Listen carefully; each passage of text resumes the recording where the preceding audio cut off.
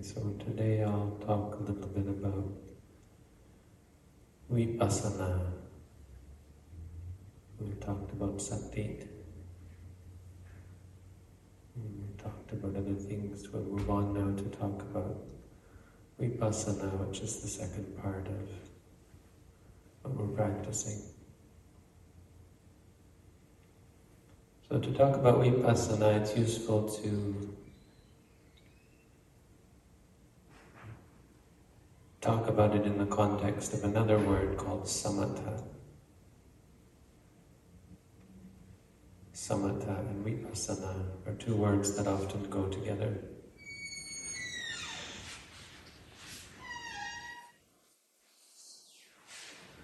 They mean very different things. And so the Buddha pointed out that they're the two qualities of meditation practice that are sort of salient qualities. In a way, you can think of them as the outcome of the practice. And I've said this before, we actually don't practice vipassana, we practice sati. So when we talk about satipatthana, vipassana, that's how you should understand these two parts. Satipatthana is what we practice. We never practice vipassana. You can't practice seeing clearly, just like you can't practice letting go. You have to practice looking. You have to practice opening your eyes.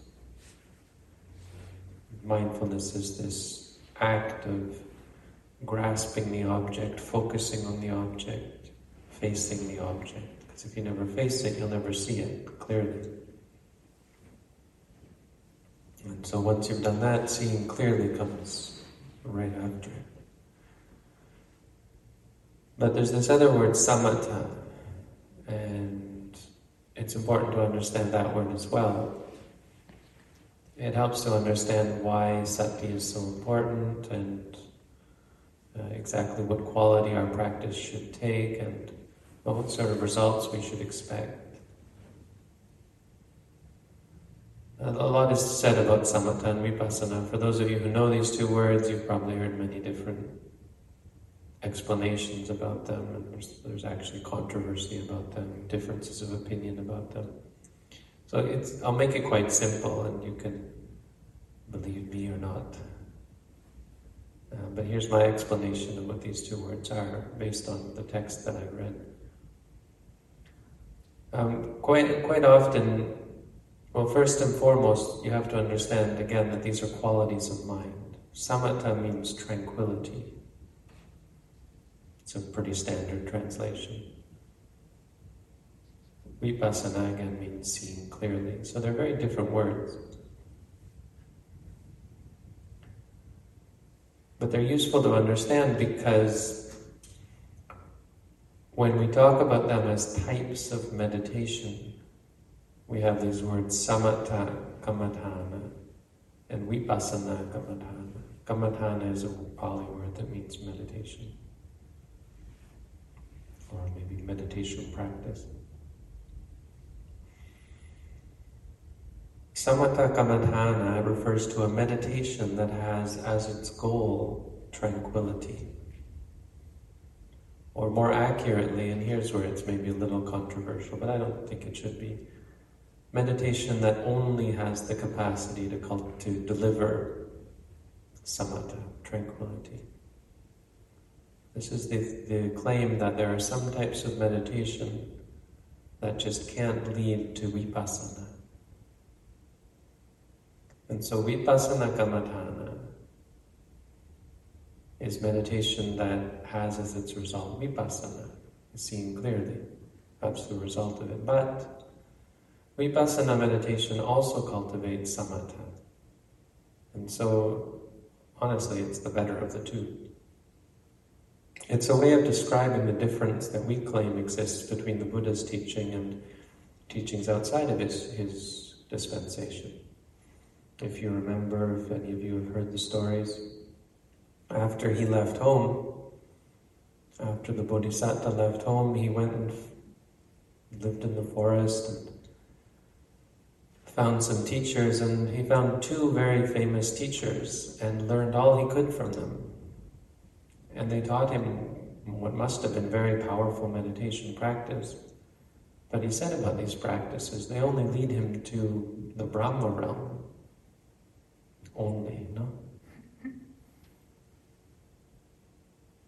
He said these don't lead to wisdom, they don't lead to understanding.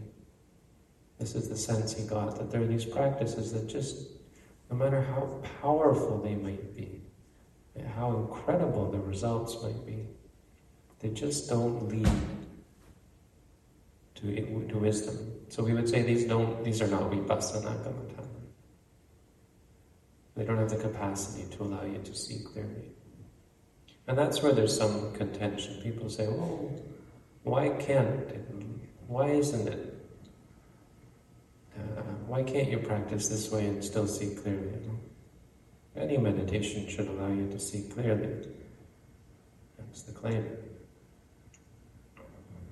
And I can give a really good example that lets you see that this isn't actually true. That there are some meditations that just cannot. Some it's hard to see, and for some types of meditation they're kind of borderline. But let's take an easy example first. An easy example is kasina meditation. Kasina means totality. And what that refers to is trying to make your whole universe, the whole sphere of your perception, a single thing. It's quite simple, actually. It's simpler than it sounds.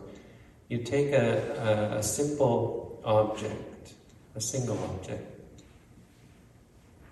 and you focus your attention on that simple single object. The best example I can give you is a color.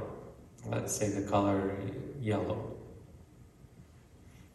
And so you focus on the color yellow and you just say to yourself, yellow, yellow, yellow. Red, red, let's say red, red, red is a simple color, right? Blue, blue. And you just repeat to yourself, blue, blue, or whatever the color you've picked is. Just keep repeating it to yourself. And the way you do this is you actually get a piece of cloth or something, or in modern times maybe a piece of paper that's that color, cut it into a circle, a perfect circle, as smooth as you can get, and just put it down in front of you and just stare at it with your eyes open. Blue, blue, blue. And then close your eyes and try to see it with your eyes closed. When you can't see it with your eyes closed, open your eyes again and look at say blue, blue. But when you can see it with your eyes closed, just focus on the blue color with your eyes closed. If you do this long enough, you don't need the physical circle anymore. You can just have your eyes closed and really have a clear blueness, a blue circle in your field of vision with your eyes closed. And this blue object is controllable. You start to train yourself to be able to expand it. Yeah, first of all, it's stable. So eventually it's fixed. Your mind is fixed and you're able to see the blue disc, whatever you want. Stable. It's quite pleasant as well. And it's controllable, so you can expand it to infinity eventually. When you get good at it, these kinds of meditation, this isn't the only kind. Any meditation like this, you can really control, and then you're able to expand it into infinity. And that's a very easy way to get into what we call the immaterial trance state. These are the sort of things that the Bodhisattva's first teachers taught him.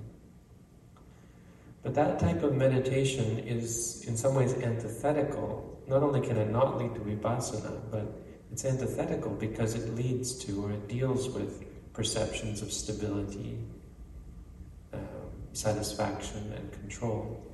It's kind of like an illusion. You work hard and you have this state, and it seems like you found something that is stable, satisfying, and controllable, because your mind is inclined in that direction. The problem is that it only works when your mind is inclined in that direction, so it's actually not stable, satisfying, or controllable at all, but you don't see that. And when you stop practicing, it disappears, and you lose your capacity. It's like exercise. You stop weightlifting, your muscles start to deteriorate. The same goes with the mind. It's still based on causes and conditions, but you don't see that while you're in it, and as there's no perception of the instability of reality. So it's not able to help you see clearly the nature of reality for that reason. And there's many types of meditation that fall into that category. Metta meditation, where you think kind thoughts about other beings. Your object becomes the happiness, like a being, a perception of them being happy. And that object, that person, that being, is stable. And it's kind of satisfying to see them happy and to feel good about them.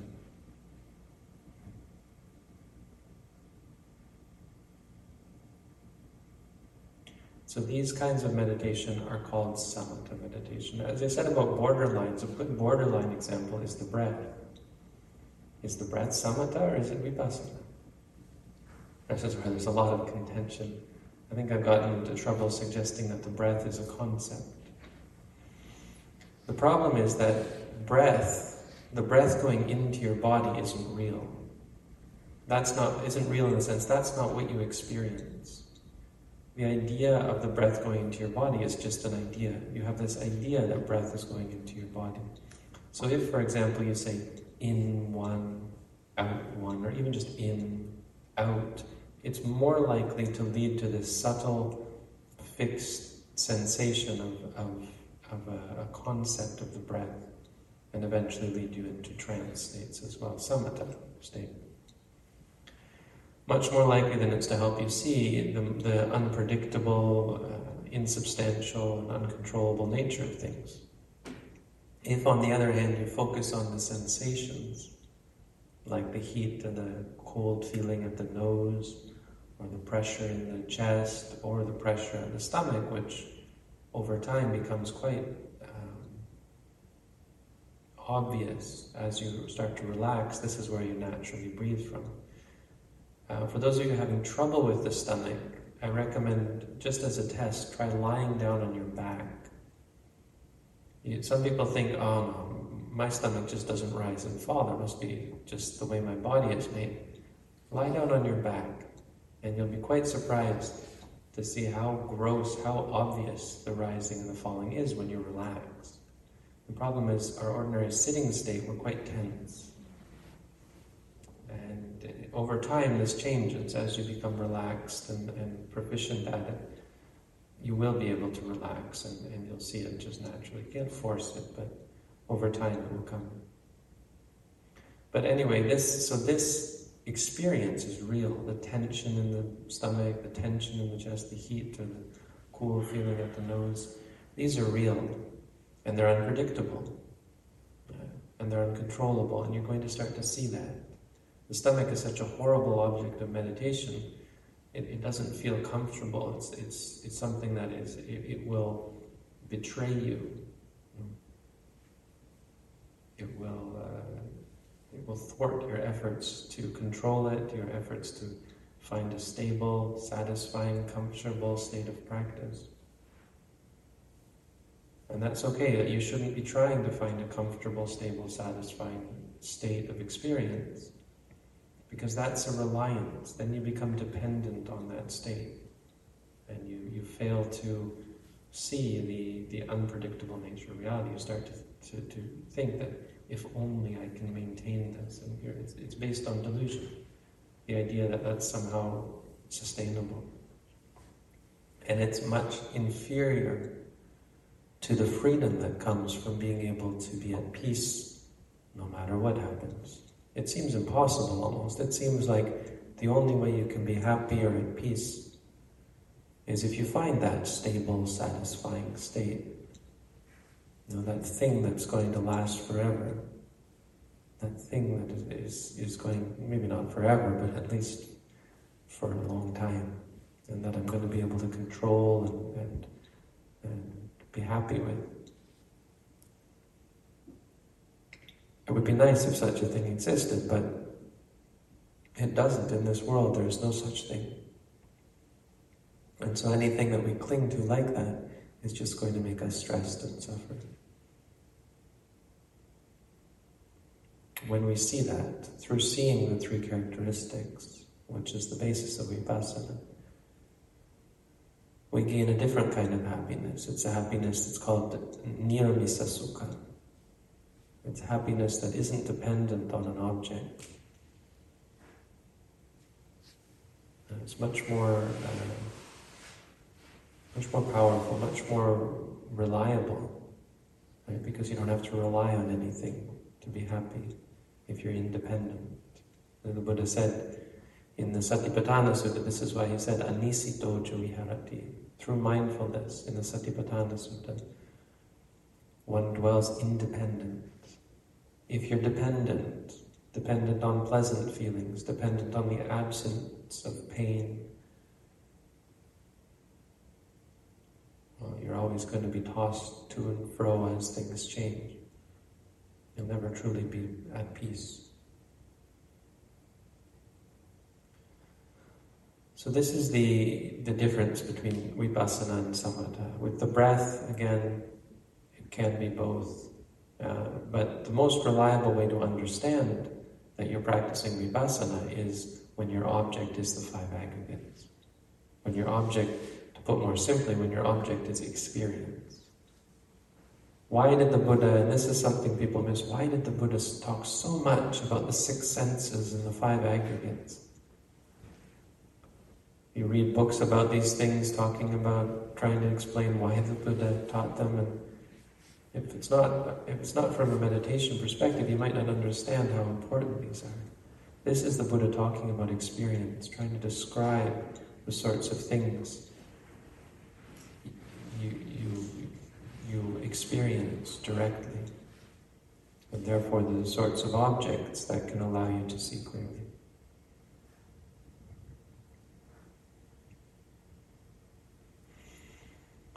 So this is a background about how vipassana, the place vipassana has in the Buddha's teaching. What vipassana means, in the sense, what is it that we're trying to see clearly? I've said this before, it's to see clearly three things. That inside of ourselves and in the world around us, everything is impermanent, changing, unpredictable. That inside of ourselves and in the world around us, everything is suffering, is dukkha. And inside of ourselves and in the world around us, everything is anatta, non-self. To see these three things. This is the purpose. It doesn't sound very inspiring, really, to see this. And so it takes it really requires some depth of understanding to appreciate these. You have to be able to appreciate the importance of being independent, of not being dependent, reliant on unpredictable things. You have to understand that life is unpredictable. Many people who come to vipassana meditation come because they're suffering, because they've seen the uncontrollable nature of things, because they've seen change. They've realized that they just can't rely on stability and satisfaction or control. So people who have already seen the three characteristics are able to appreciate these. The reason why many people don't come and practice is because they either are happy or they seek happiness, or they are comfortable, right? If you're lucky in the world, for some time bad things won't happen to you. Maybe you have money, maybe you have a family, and it seems like everything's pretty good. For some people, they've never had to experience the three characteristics as a real source of suffering for them. And other people are maybe not in that state, but they just aren't clear in their mind enough. They've been taught, right? We're taught by so many sources that if only you get this, if only you get that. And so they're seeking in the wrong direction. So again, appreciation to all of you who, I would say, are seeking in the right direction. Often because you have experienced suffering in your lives, you've experienced the three characteristics, and you want to understand, what is this? Understand more deeply. So, I'd like to talk a little bit about the three characteristics just to give a little bit more depth of understanding. It's easy to misunderstand them and get turned off or turned away, get discouraged. They sound like they might not be something you ever want to see. It might not be something you believe. If I say everything inside of you and in the world around you is dukkha, what the heck? That can't be true. So we have to explain what we mean exactly. So impermanence is probably the easiest one to see. It's already in much pop culture. Everything changes. Right? It's a wise saying that you hear bandied around. Everything changes. Change is the only constant. We know that we are not who we were when we were young, and we've seen ourselves getting old. We know that we're going to get old. We know that life is impermanent. We're going to die. We often ignore this fact, and we're often kind of purposefully trying to avoid thinking about death, or that we're getting old. Again, we can get lulled into a false sense of security. But impermanence is not so hard to understand theoretically. Except that in mindfulness, impermanence is not this kind of intellectual idea of things not being the same as they used to be. It's not about things changing at all, because reality doesn't change. Reality arises and ceases. And so the truth of impermanence is what you're seeing in the meditation is the unpredictable and the momentary nature of reality. It's part of a shift away from objects as lasting entities to experiences as momentary phenomena. Right? Like your body, you think of yourself as sitting here, but sometimes you lose track of the body sitting because they're only the sensations, and the sensations come and go. Thoughts, you find yourself thinking something and suddenly your mind is thinking something completely different. One moment you're perfectly at peace and calm, and the next moment your mind is racing, or vice versa. You think the practice is impossible and intolerable, and then suddenly it's very peaceful and calm. The characteristic of impermanence is signlessness. Signlessness means no signal. There's no precursor telling you, hey, we're about to change, or you're about to lose this. Impermanence, learning impermanence is learning flexibility. We're not able to deal with all kinds of change, and so we react. A lot of our reactions come from change, especially as we become accustomed to a certain state. Right? We feel very calm, and we're kind of accustomed to that, happy with it, we like it. And many of you have described being caught off guard when it's gone, and wondering what you can do to bring it back, and kind of being frustrated that you're not experiencing what you used to. This is being caught off guard by change, being caught off guard by the disappearance of something that you relied upon, you were dependent upon. So the real peace and happiness that comes from meditation is much more challenging. It isn't dependent upon a calm state. It's a sense of peace no matter what happens, no matter what you experience, whether it's pain, whether it's thoughts, whether it's even emotions. Your mind is not reactionary to any of them.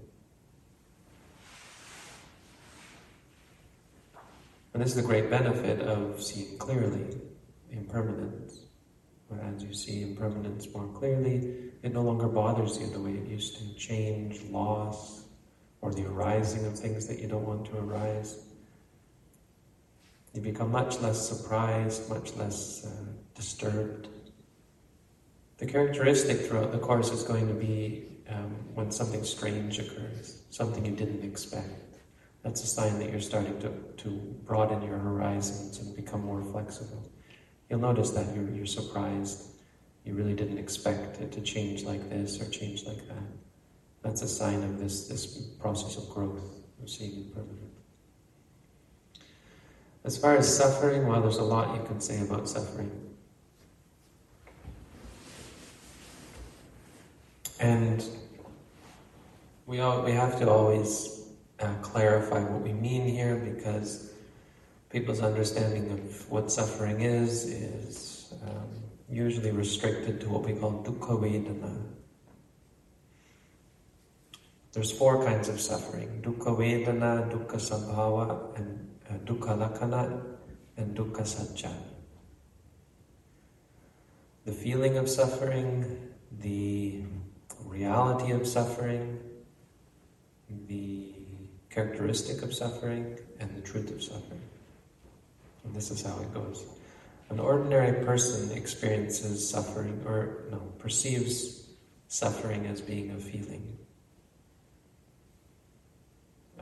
In other words, a certain potential aspect of reality, and most importantly, a part of reality that you can avoid. So as long as you don't feel pain, you've escaped suffering, right? And this can be emotional pain or it can be physical pain, but as long as you have ways to avoid this, then you'll be happy. One of the things you're learning in meditation is that the more you try to avoid the pain, the more unpleasant it becomes. It actually isn't a solution to try and avoid it.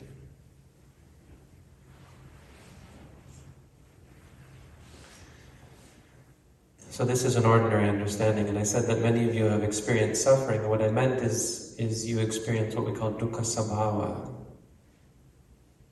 And sabhava means something like reality or existential reality.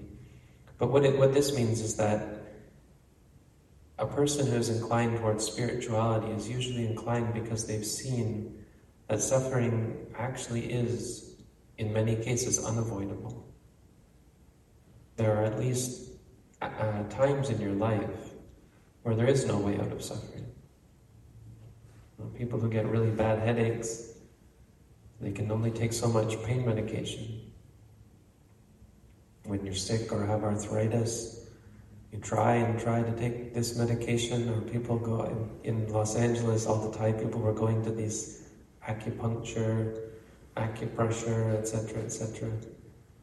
Massage therapists. Thai massage is an interesting thing. I used to teach in Thailand, and I talked to people about Thai massage, people who went to get Thai massages, people who studied Thai massage. And I talked to a masseuse, and we were talking about it, and she said, yeah, the truth is, I can teach them massage, but I know they're just going to come back in a week or a month and need another one. Because the tension, the stress that's causing the pain isn't going away. You're not getting rid of that through the massage. When we get in an accident, anyone who's been through great stress, if you go through loss, when you lose a loved one, when there's a breakup, unrequited love, so much stress and suffering, and you just feel like there's no end. Nowadays, for sickness, there's a case recently. Someone they lauded as a triumph that someone in Colombia, I think, was given assisted suicide for a non-life-threatening illness. And so I'm against this. I'm not going to stop someone from doing it, but I'm absolutely against it. And as Buddhists, I think we should be against it because of how great an opportunity it is, first, to be a human being, but second, to go through the suffering that you're experiencing. It's certainly not a great idea to try and avoid it by killing yourself, not from a Buddhist perspective, because you end up being reborn in a place that is based on that aversion, based on that disliking of the pain, the disliking of the suffering. But for many people, again, this is an impetus for them to come to spirituality. Why? Because it's not just a part of reality that you can avoid. The realization that you can't avoid suffering. You can't avoid hunger, thirst. There's one monk in Bangkok told a story about, he said, I heard about this monk who was going on the ferry in Bangkok. They go on these ferries from one dock to the other, or up and down the river. I think I went on one of them once. And this old monk, and he had taken some kind of, I don't know what he'd had to eat or something, but he was on the boat and suddenly he had indigestion. And like in the middle of the river, and all these people crowded around the boat. So he just sat there and he expelled diarrhea in his robes and just sat there. And when they got to the dock, he jumped over the side of the boat into the river and swam to the dock and washed himself off, swam to the dock and went home. And the teacher was saying, he said, boy, if that's not suffering, I don't know what is. Unavoidable. Sometimes unpleasant things you really want to avoid, you can't avoid. I don't know, maybe that's non-self more, but not that as a part of suffering. But this is an impetus for people to begin to find another way, saying, look, if I can't avoid suffering, is there another way? And it's a very important question. It's a very important perspective. Because that's really the essence of this. It's about facing the things that we really think we should be avoiding. We really think we should be freeing ourselves from. Mindfulness is about facing. The third is dukkha lakkhana, and that's what we're talking about here, what you are discovering now as spiritual people, because that's what you are. Or, if you want to be secular about it, as people training their minds. You are starting to see the characteristic of suffering. And what does that mean? That means the characteristic of every aspect of experience as not being satisfying. Right? It's not actually that it's painful. Obviously, some experiences are quite pleasant. But they're dukkha, meaning they're not sukha. Because again, just like impermanence, this is only meant to free us from our wrong perspective of satisfaction, that this will satisfy me, that will satisfy me. If I get the new phone, that will satisfy me. After lunch, boy, I'm so hungry, but once I eat, then I'll be satisfied. I'm in so much pain, my leg is in so much pain, but when I move my leg, then I will be happy.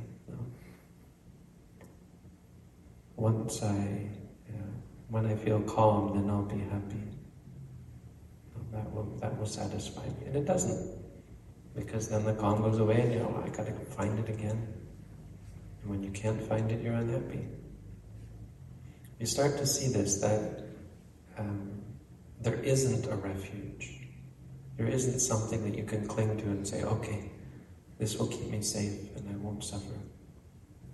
The attitude of trying to find such a thing, trying to cling to something as a refuge, it's very deep, right? From birth, what are we taught? Cling to your parents. Your parents will protect you. Some people's parents do not protect them, but for many this is what we're taught. Someone to protect me, something that I can cling to. For many theists, speak quietly, they cling to God. God is supposed to be that. God is the protector. And this is clinging. It doesn't bear the fruit that you think it bears.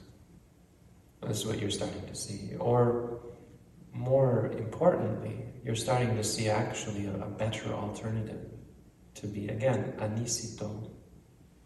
Anisito juviharati. Dwell independent. Natcha kinchi loke upadhyati. To not cling to anything in the world. Or in the Mangala Sutta, again, Buddhassa loka dhammehi cittang yasana kampati. When one's mind doesn't waver in the loka dhamma. Loka dhamma are good things, bad things, basically.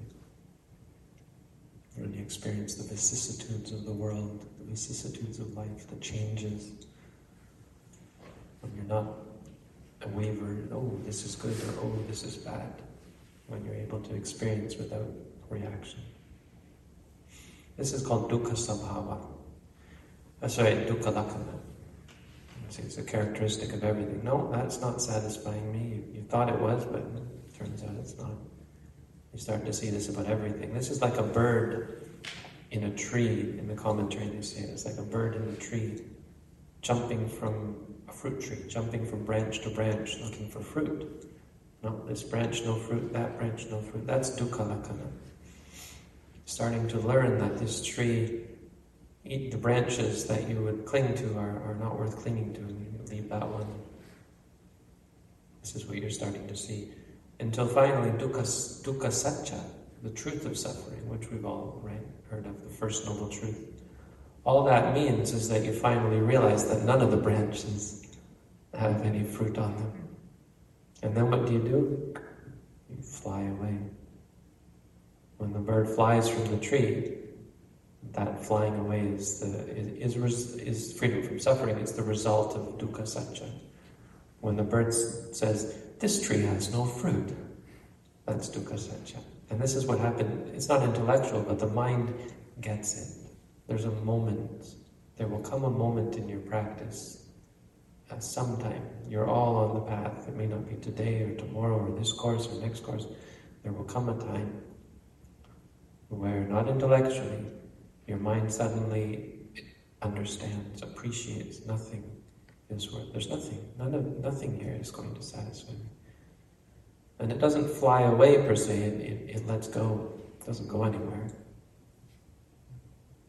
But it stops seeking out. And it drops into nibbana. There's this cessation experience. It doesn't go anywhere. Nothing to be afraid of. It's just cessation. Just, okay, time out. Peace. And let's go. That's called dukkha satcha. Seeing that. As for anatta is the hardest one to explain. Easily misunderstood, very frightening, confusing. It's most confusing when you take it intellectually. If you think of anatta as an intellectual idea, like I have no self, there is no self, no, it's not very helpful. So I've said this before. I remember saying this in Sri Lanka and I got in big trouble from the audience. They were, what are you talking? I said, the Buddha never said there is no self. The Buddha never said there is no self. And the problem with saying that is it implies, so there is the possibility of a self. I would say no, there is no possibility of a self, but it's not useful to think like that. These kind of thoughts are conceptual. It's like saying, is there a hat?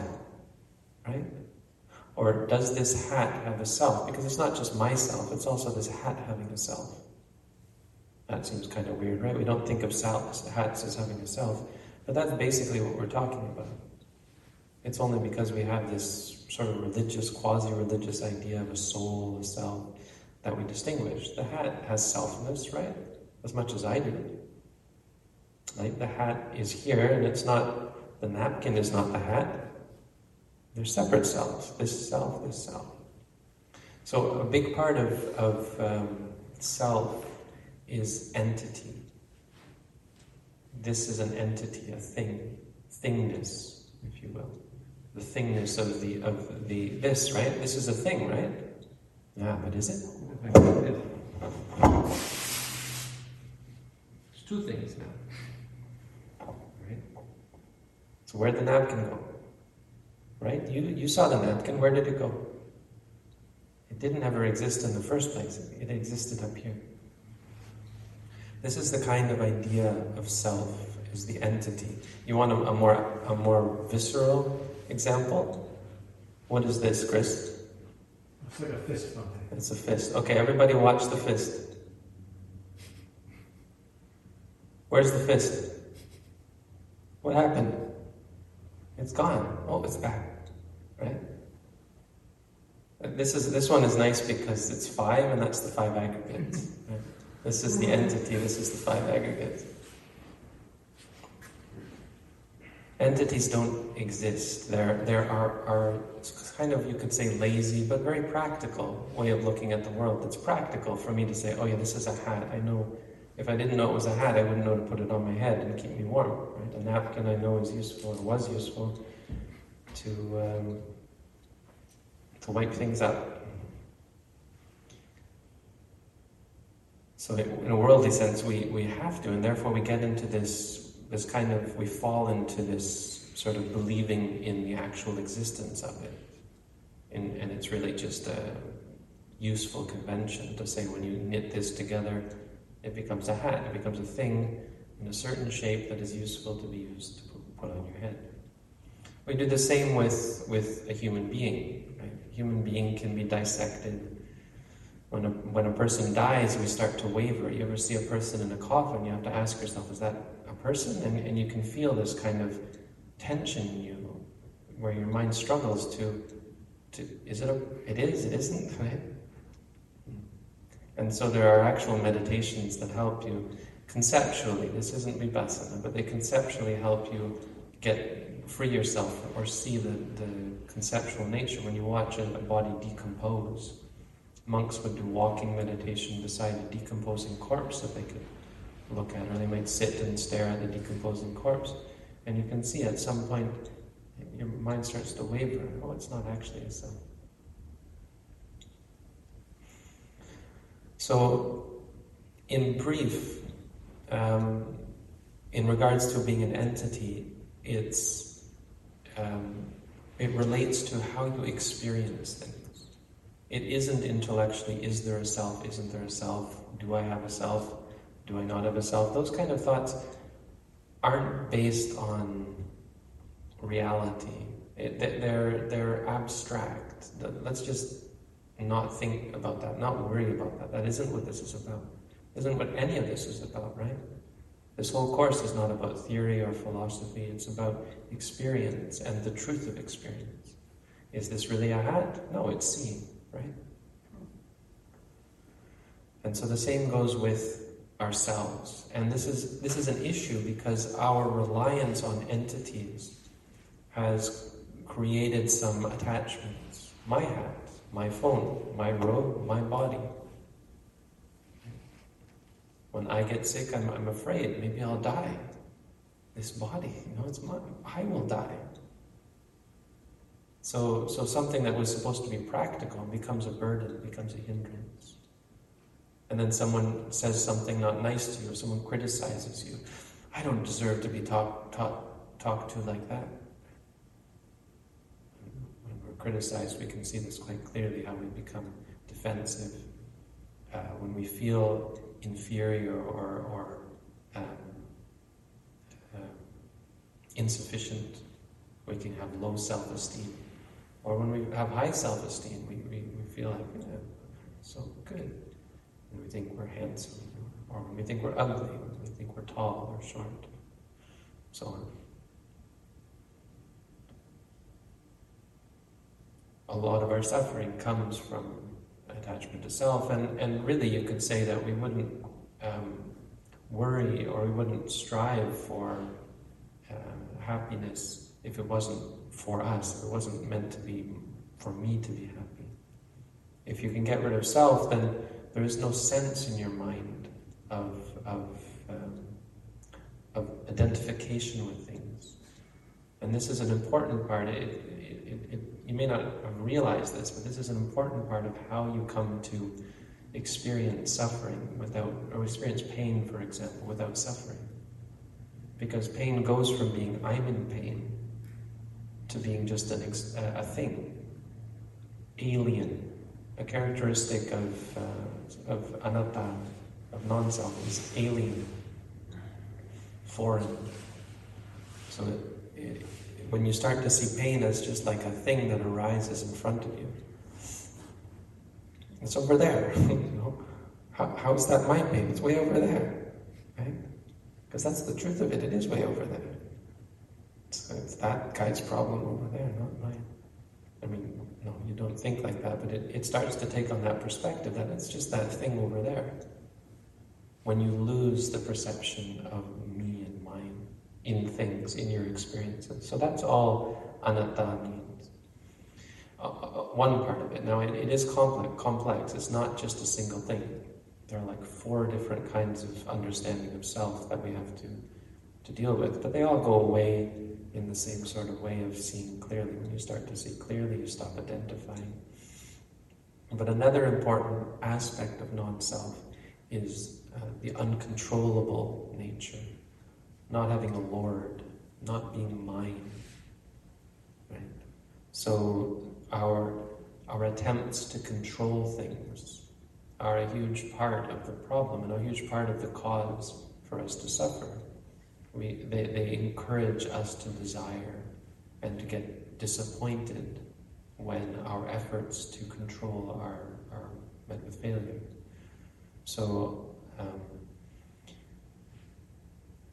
our perspective, an important part of the change in perspective has to be this move away from trying to control. And that's what you're going to, that's going to be affected because of what you're going to see. As you see that your efforts for control are either impotent or conducive of suffering. They lead to more suffering. You watch as you try to control the stomach, right? I'll make it smooth. And the more you try, the more uncomfortable it becomes. The more stressed you become. You start to notice that there's a pattern. Anything that you try to control leads to more tension, more stress, more anxiety even, as you worry about whether you're going to be successful and whether it's going to disappear or so on. Whether something you've controlled to get away from is going to come back. Right? And then when it does come back, there's this disappointment and suffering. So a big part of becoming independent is in giving up this idea that you have a duty or you have a relationship with the experience as trying to control it or trying to fix it. Seeing things as problems, seeing things as issues to be solved. Your mind starts to change and you start to see those things that normally people would say as problems. You see them just as experiences. I remember there was one case in our monastery. I was sitting with Ajahn Tong and we were doing reporting, and suddenly someone came in and said, there's one of the nuns has gone crazy right outside of his kuti. There's a nun over here, she's going crazy. And everyone went like this, rubbernecking to look, and Ajahn Tong just sits there like this. I just looked at him as he's just sitting there, you know. And then they said to him, he said, oh yeah, tell her to be mindful, you know. It struck me very, very clearly, like the idea of you know, this is another experience. When everyone else is stressed about everything, stressed about the problems in the world, right? Stressed about problems in your life. It's not easy and it's not pleasant to think of, but the only actual solution is to be at peace with your experience. The good side is once you're at peace with even bad experiences, they tend to get better because you're not messing up, you're not creating animosity with other people or tension with others.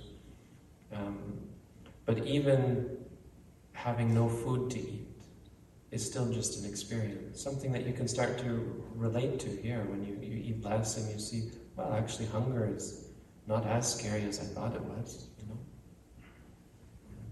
I thought I had to sleep more, and sleeping isn't that scary, you know. You just sleep less.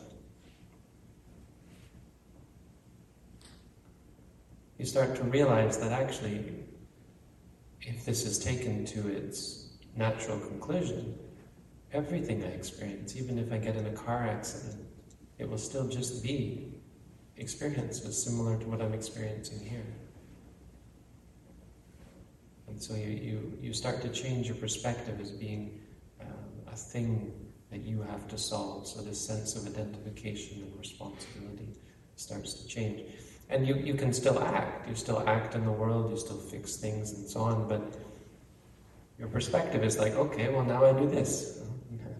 And when you can't do something, you don't have any need to fix your problems. So you don't suffer. If you have to go hungry, you go hungry. If you get sick, you get sick. If you die, well, we all die. You start to gain a perspective that is truly safe from suffering. There's nothing in the world that can harm you. This is kema, safety, is a very important part of the attainment of enlightenment. So it could sound very radical, but it's not something that you just jump into. But what happens is you're gradually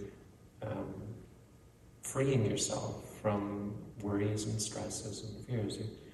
It's not like something scary to worry about. It's something that should be liberating at all times. You start to see that the things that are causing you stress and suffering don't have to cause you stress and suffering. You start to let go of them. This is the fruit and the benefit of the practice of vipassana, which ultimately leads to, as I said, a perfect letting go, where the mind lets go completely and really finds peace. So I think that's enough for today. We talked a little bit about samatha and vipassana and the three characteristics which are the essence of vipassana, and that's what you're going through now. You're just starting to gain this better perspective, this perspective that allows you to let go and be independent in the world. Nothing complicated, nothing hard to understand. Quite simple. And yet so difficult, I understand. I sympathize. And I wish you all success in your practice and hope that this is a fruitful and beneficial experience for all of you. Thank you. Have a good day. Sadhu, sadhu, sadhu.